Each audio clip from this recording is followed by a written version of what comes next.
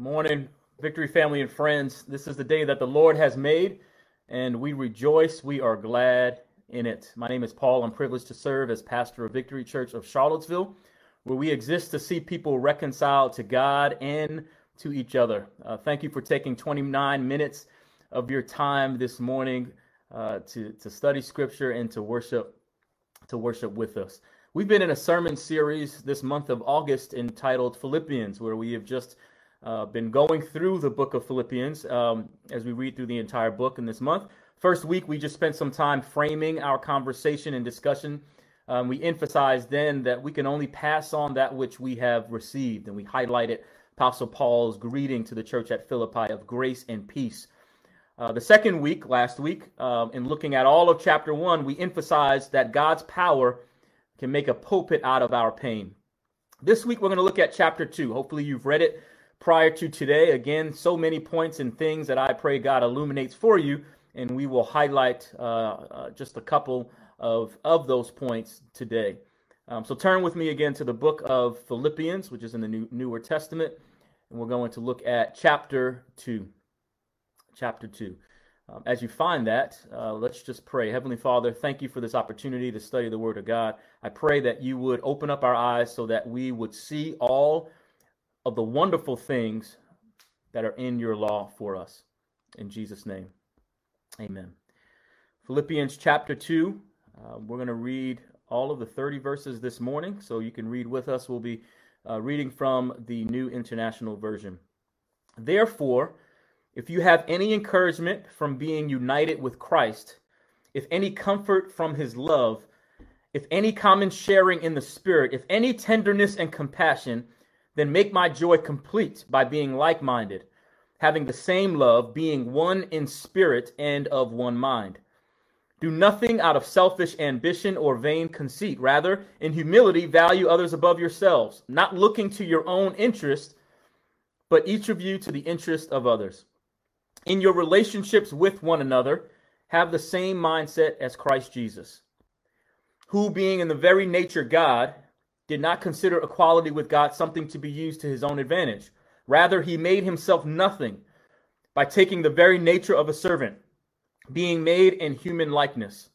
And being found in appearance as a man, he humbled himself by becoming obedient to death, even death on a cross.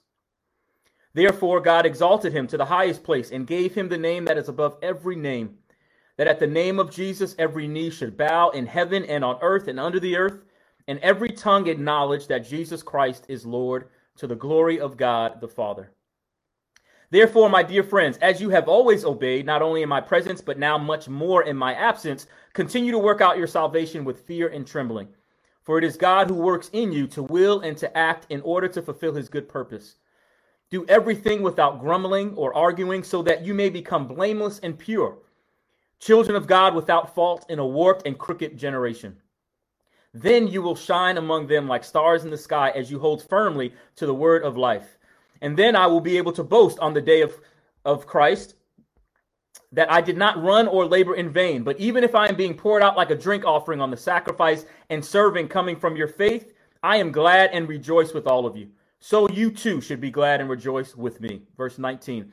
I hope in the Lord Jesus to send Timothy to you soon, that I also may be cheered when I receive news about you. I have no one else like him who will show genuine concern for your welfare. For everyone looks out for their own interest, not those of Jesus Christ. But you know Timothy has proved himself because he's a son. Because as a son with his father, he has served with me in the work of the gospel. I hope, therefore, to send him to you as soon as I see how things go with me. And I am confident in the Lord that I myself will come soon. But I think it necessary to send back to you Epaphroditus, my brother, co-worker and fellow soldier, who was also your messenger, whom you sent to take care of my needs. For he longs for all of you and is distressed because you heard he was ill. Indeed, he was ill and almost died, but God had mercy on him, and not on him only, but also on me, to spare me sorrow upon sorrow. Therefore, I am all the more eager to send him, so that when you see him again, you may be glad, and I may have less anxiety.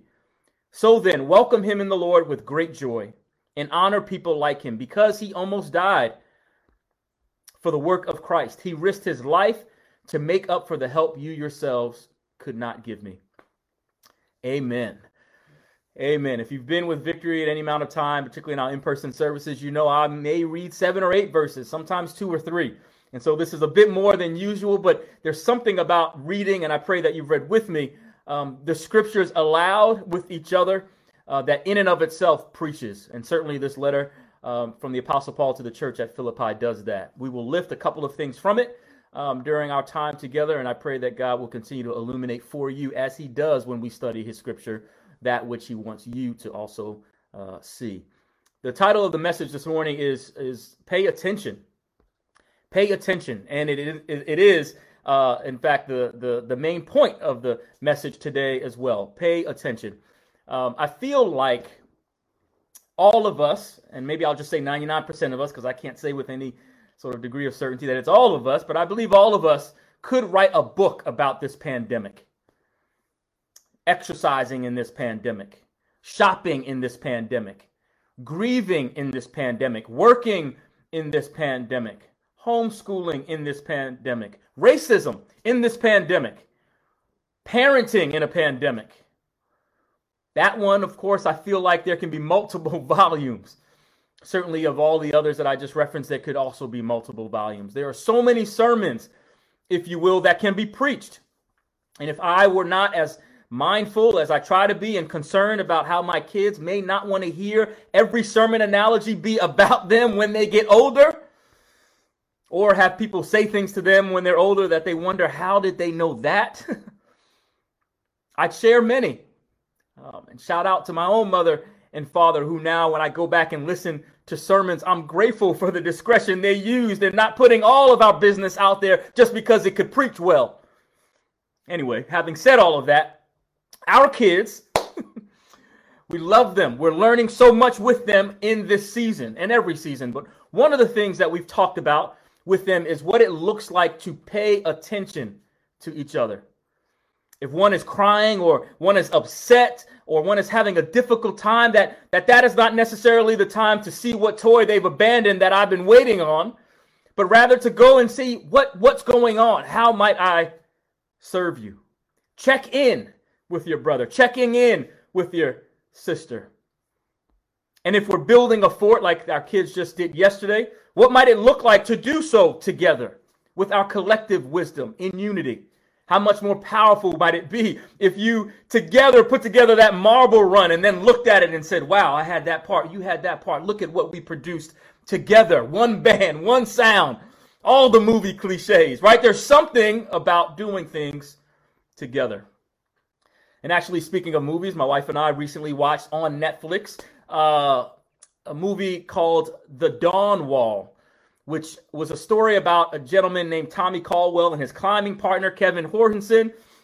And they were climbing the down wall, which is a really, really difficult section of El Capitan in Yosemite National Park. And at one point, Tommy, who was an incredible phenom at rock climbing, had gotten ahead of Kevin. He had kind of gotten past these certain impasses. I forget what they're called now, but and he'd gotten past a really difficult one, and it was almost several sort of steps ahead.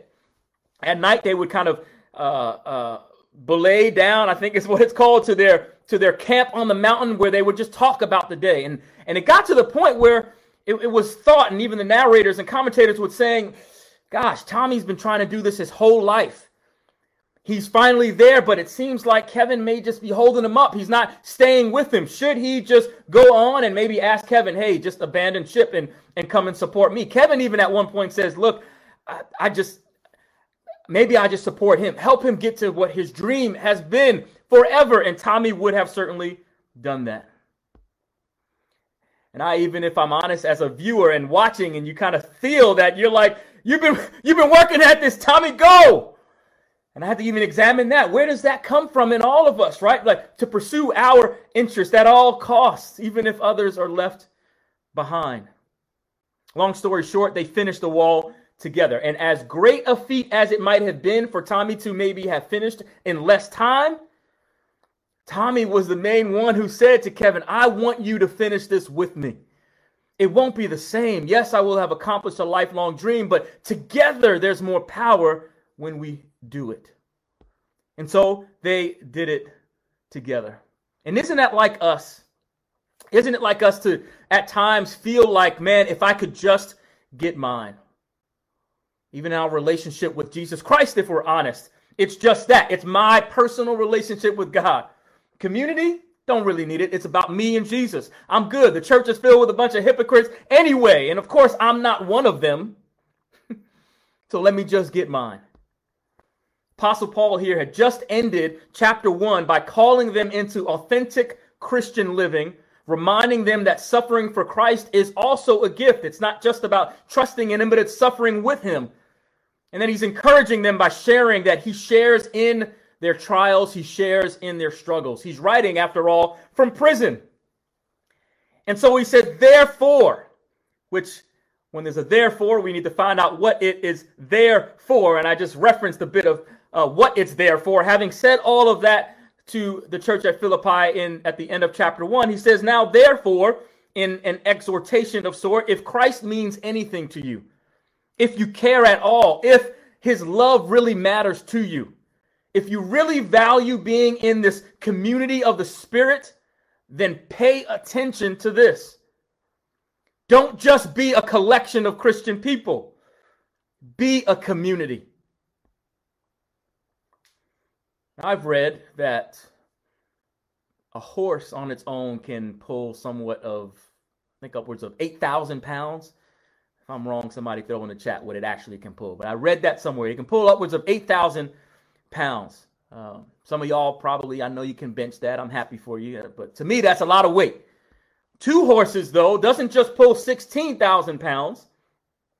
Pulls like 3 times the weight, 24,000 pounds. When communities are on one accord, embodying the cause of Christ, not just the cause of any one person or even a collection of personal interests, when we pay attention to what's happening corporately, when we turn in our personal selfish ambition, which we all have, in exchange for a passion to see others thrive, what might happen? When we, in essence, have the same mindset as Christ Jesus, when we frame our lives in accordance with his great example, when we, as Matthew chapter 11:29 says, take on his yoke and learn from him, for he is gentle and humble in heart. What in our communities, when we do that, might be transformed? What 24,000 pounds might we move? Verse 6 says that though he existed in the form of God, he did not consider it something to be grasped, something to use to his advantage. The hypostatic union, as it's referred to, is the reality that Jesus existed as fully human and he existed as fully God. Mysterious, no doubt, to us, but upon which our entire faith rests. And yet he did not leverage or lean on his divine nature as he could, but instead chose to, as verse 7 says, make himself nothing, of no reputation, the King James Version says, to empty himself. And the Greek word there, and it's not by the Greek of God that we're saved, it's by the grace of God. And yet the Greek oftentimes help us get closer to the original meaning of the text. And the Greek terminology there is kenosis, empty, void, to lay aside equality with God, or the form of God. He chose to lay aside that honor, the majesty, the glory that was appropriately attributed to God, taking instead on the form of a servant in order to redeem the world. There is no natural analogy, there's no natural effort that could ever come close to articulating the gravity and the weight of the incarnate deity, God in flesh, and all that God accomplished through his son, Jesus Christ. However, we do get to participate. And what a privilege. What an honor. The psalmist says, who am I, Lord, that you are even mindful of me? Even knows the number of hairs on some of our heads. He's mindful of us and gives us the privilege to partner as imperfect beings with the perfect being. We get to be then conduits, as I often like to say, conduits through whom God's power can redeem that which is still being lost right now. The marriages, maybe your own or others in your sphere of influence that are on the brink of breakdown right now. God might work through our collective humility and servanthood to redeem. We're kicking off our marriage group tonight. There are young people in our community whose brilliance is being used for evil that we can participate well with God in redeeming for good. Those in our community who are working incredibly hard and still paying 90% of their salary to their income, or to their rent rather. 90% of their income goes to living expenses in a space so they can live in a space where they can be close to public transportation to get to the jobs that they are working so diligently at. Might we participate in redeeming the circumstances that so easily facilitate and exacerbate such conditions? We have parents now who are trying to figure out what does it look like to put food on the table and facilitate the education of our kids in the fall online. What does that look like? Let this mind be in you, Paul says. Not a Democratic mind, not a Republican mind. Have the same mindset as Christ Jesus, the one who sat with tax collectors, the one who healed on the Sabbath, the one who liberated the oppressed, the one who started the first movement, might I say, promoting equity. If there was a hashtag, it would have been Gentile Lives Matter. Might we have the same mindset of Jesus Christ and preferring others, putting what privilege we have or leveraging it even for gain for others, not necessarily for our own. Paying attention to us, to our sphere of influence, and certainly to what God is up to in the aggregate, the corporate, the community, being part of something that is greater than us. Paying attention, not to how many followers we have on Twitter or Instagram, but how many disciples of Jesus Christ exist now because of them clearly seeing Jesus Christ lived through us. The collective humility and willingness. Vulnerability certainly is a part of that, to prefer others over ourselves. And what's really neat about this, the Apostle Paul says, is that God's power to redeem through us, when we live on one accord, it's not dependent on any one person's presence. Apostle Paul is saying, I'm not there with you, but God is still God. Now, that is not to minimize my presence nor your presence. Like going back to the analogy of the horses, it's nice to have two to pull that 24,000. So not minimizing that, but just accentuating. Please don't get lost in that. I want to just accentuate the point of what can happen when there's collective unity. Paul is saying, listen, just as you have always obeyed, keep grinding, even more so without my presence. Because at the end of the day, it's God's power that is at work in us to will and to act in order to fulfill his good purpose. Pay attention. Hold firmly as a community to the word of life, verse 16 says, to Jesus, and do so without complaining. We all have something to complain about. We have a reason, I'm sure, that we can murmur or just have a gripe, but hold on to the author and the finisher of our faith. Serve the Lord with gladness, Psalm 100 says. And watch as God uses you, uses me, uses us collectively as proof that he is real. And might I say, not to wait. I'm guilty of this. Not to wait until circumstances get better to get started. When I get over this cold, when I finish grad school, when I get married, when I, get that house, when I get debt free. And in my world of academia and education, it's when I finish, graduate school, when I get tenure, when I get full professor, when I will end up like the man in the Gospels, Luke chapter 9:59, who when the Lord said, follow me, he says, first let me go. And it was a good thing. He wanted to go bury his father. A good thing, an understandable thing. And yet God's answer, Jesus' answer was, let the dead bury their own dead. Point being, there's always going to be something that you say, first let me. When I get through this, when this pandemic is over, then we will. Paul could have easily said, you know what, when I get out of prison, we're going to set it off, right? But as we talked about last week, he didn't do that. He let God use his pain for a pulpit to advance the gospel. What does that look like for you? And what does it look like for me? What does it look like for us? As a community, we could have waited until this pandemic was over to start purchasing property. There would have been reason if we could have come up with reasons to wait. And yet there's a family right now who will very soon benefit from our partnering with God to see them experience victorious living here in the earth. I'll say more about that later. What more might God be saying to us in the midst of this pandemic? I know it breeds burnout. I know it breeds cynicism, despair, exasperation. This pandemic, I know, breeds hopelessness. I don't need to tell you that this pandemic is breeding and exacerbating things like oppression and marginalization. I don't need to tell you that this pandemic is no joke or that racism is no joke.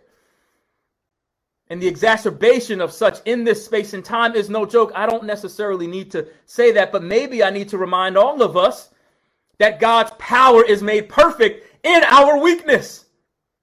Let us together pay attention, fixing our eyes on Jesus, our gaze, the psalmist says, on the beauty of the Lord, inquiring in his temple. Because he lives, the old song says, it's because he lives I can face tomorrow. Because he lives, all fear is gone, and because I know who holds the future, and then my life is worth living just because he lives. Let's pay attention. In closing, while Paul was commending Timothy and Epaphroditus at the end of this chapter, he says in verse 21, "For everyone looks out for their own interests, not those of Jesus Christ." And he was essentially saying Timothy is not like that. But how many of us know how easy it is, how in many ways rewarded we are to get ours? So much about the cultural trappings say to leave everybody else behind, to snatch that toy from our sibling when they're crying and they're not looking. How much are we actually reinforced for that behavior? And yet in Christ, as we often say, our lives are to be lived in a countercultural way. I can remember back to 2003 at this point when I started my career as a school counselor. Some of the best advice that I had received was, Paul, as you go into this space, as you help others reach their goals, you'll find that all of your goals will get met. As you help those teachers figure out how to keep a student in the class and engaged, as you help that principal sort of meet the goals that he or she has that central administration is wanting them to report back on, as you help that parent work with that child to be off the streets, as you help others, you'll find that the goals that you had and the ideas you had about how you can serve this community, you'll find that you got a team now helping you to advance those goals. As you serve others, watch what might happen. And that advice, that guidance is similar now to even our walks in Jesus Christ. And did I ever learn then, thankfully early on and continuing to learn now, that teammates matter. Something that struck me in verse 22 is what he says about Timothy. He says, he served with me. Couldn't help but think of the late Bernie Mac when he said, who are you with? And that question I'll pose to you, who are you with? Who's serving with you? To what larger vision are you committed? And what's really awesome about that is that when we take care of Jesus's business, when collectively we think about not just what I got to get and where I'm going and what would be, yes, ambition isn't all bad, and certainly have a plan to participate well in the success God has for you. Yes. But when there's this larger corporate community of which you are a part, this larger vision that is pursuing the cause of Christ, what I've learned is that as we take care of Jesus's business, he will more than take care of ours. More than. Which isn't our motive, by the way, for taking care of Jesus's business. It's our reasonable service, as Romans 12 says. But that ought to be encouraging in terms of the things we pay attention to. So may we, Victory Church fam and friends, may we pay attention. Pay attention to each other. In every season, but no doubt, especially in this season. Pay attention to the interests of others. Pay attention to how God can use us collectively to make a difference. Now, there are many ways in our community to pay attention. Many ways. We as a church we try to do our part, and there are many parts. One part together that we've been doing is partnering with neighbors, as I alluded to earlier, in our Charlottesville community to experience victorious living. Driven by the love of Jesus Christ, we've purchased our first residential property.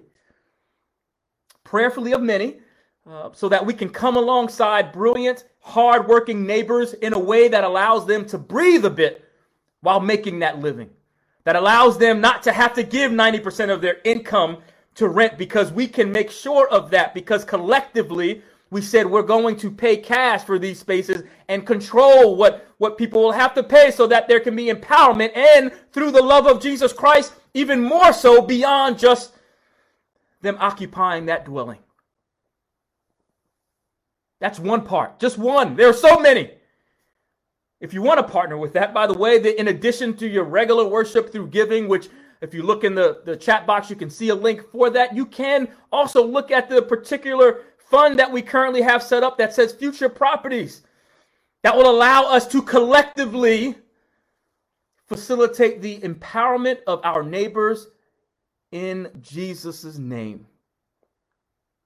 In Jesus' name. What are we paying attention to? May God help us, fam and friends, to pay attention in a way that we will pull 24, 48, 120,000 pounds in our community.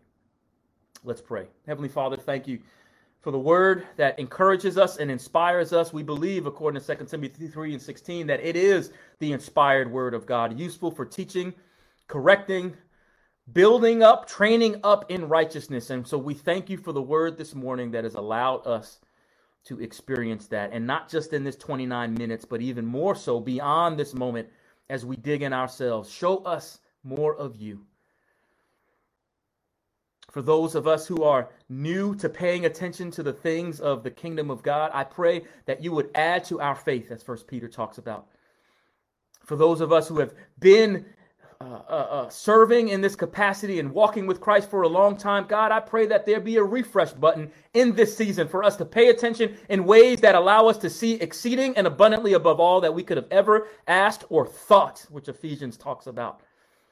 And for those, Lord, who have yet to pay attention at all, may this be an invitation for them to pray the prayer in Romans chapter 10, verses 9 and 10, to confess with their mouths and believe, to confess with their mouths that Jesus is Lord, to believe in their hearts that God raised Jesus from the dead, and to become a new creation, so that through you, we can be more than conquerors. So that through you, as a part of community, we can see the supernatural done, the supernatural on display. In Jesus' name we pray. Amen. Amen. Victory fam and friends, we love you. We are grateful for those of you who were able most recently, in terms of paying attention. We were paying attention to The Color of Compromise, a book written by Jemar Tisby about the church's complicity in racism. And we're paying attention as a church community to how the church in the past hasn't done so great a job, and how moving forward we can be better disciples of Christ. Thank you for engaging in what is no doubt a lifelong conversation. As Jemar Tisby even referenced in the book, we are now invited to further study of what it looks like as an extension of our faith in Jesus Christ to steward the ministry of reconciliation. 1 Corinthians 15 and 57 talks about. We're learning, we're growing, we're sharpening. And that process, by the way, is messy. So much messier than the nice pictures that we might be able to post every now and then on our social media and website, which is not ingenuous. It is disingenuous. It is very genuine. But the process of doing life, the process of sitting with, the process of hearing, the process of having vulnerability laid out on the table, oh, not pretty. And yet, damn, I am grateful to be in a community where we can do just that. See bonds strengthen in Jesus' name, and see all of us in our faith walk, no matter race, color, creed, disability, whatever the status, we could see all of us moving forward together and seeing God's name be praised. At the end of the day, we want to give him glory and we want to give him praise. We love you, fam. If you're missing our Victory Worship team like I am, I'm going to play on our way out a song they recorded called Waymaker. Victory Worship, thank you for continuing to lead us even in this time. But as we close, fam, let's live in victory, remembering who it is that has already won the victory and who it is who makes the way and just allows us the privilege of adding our 2 cents and participating in the ways he's gifted us to do so. Blessings.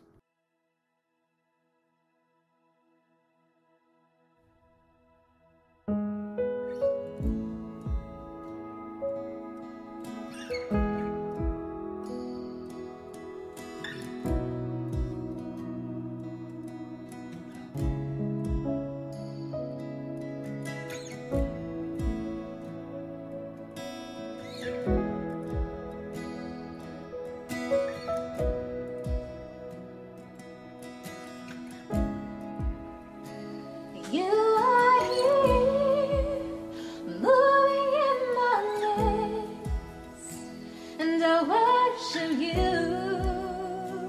I worship you. You are here, working in this place, and I worship you. I worship you. You are here, moving in our midst, and I worship you. I worship you. You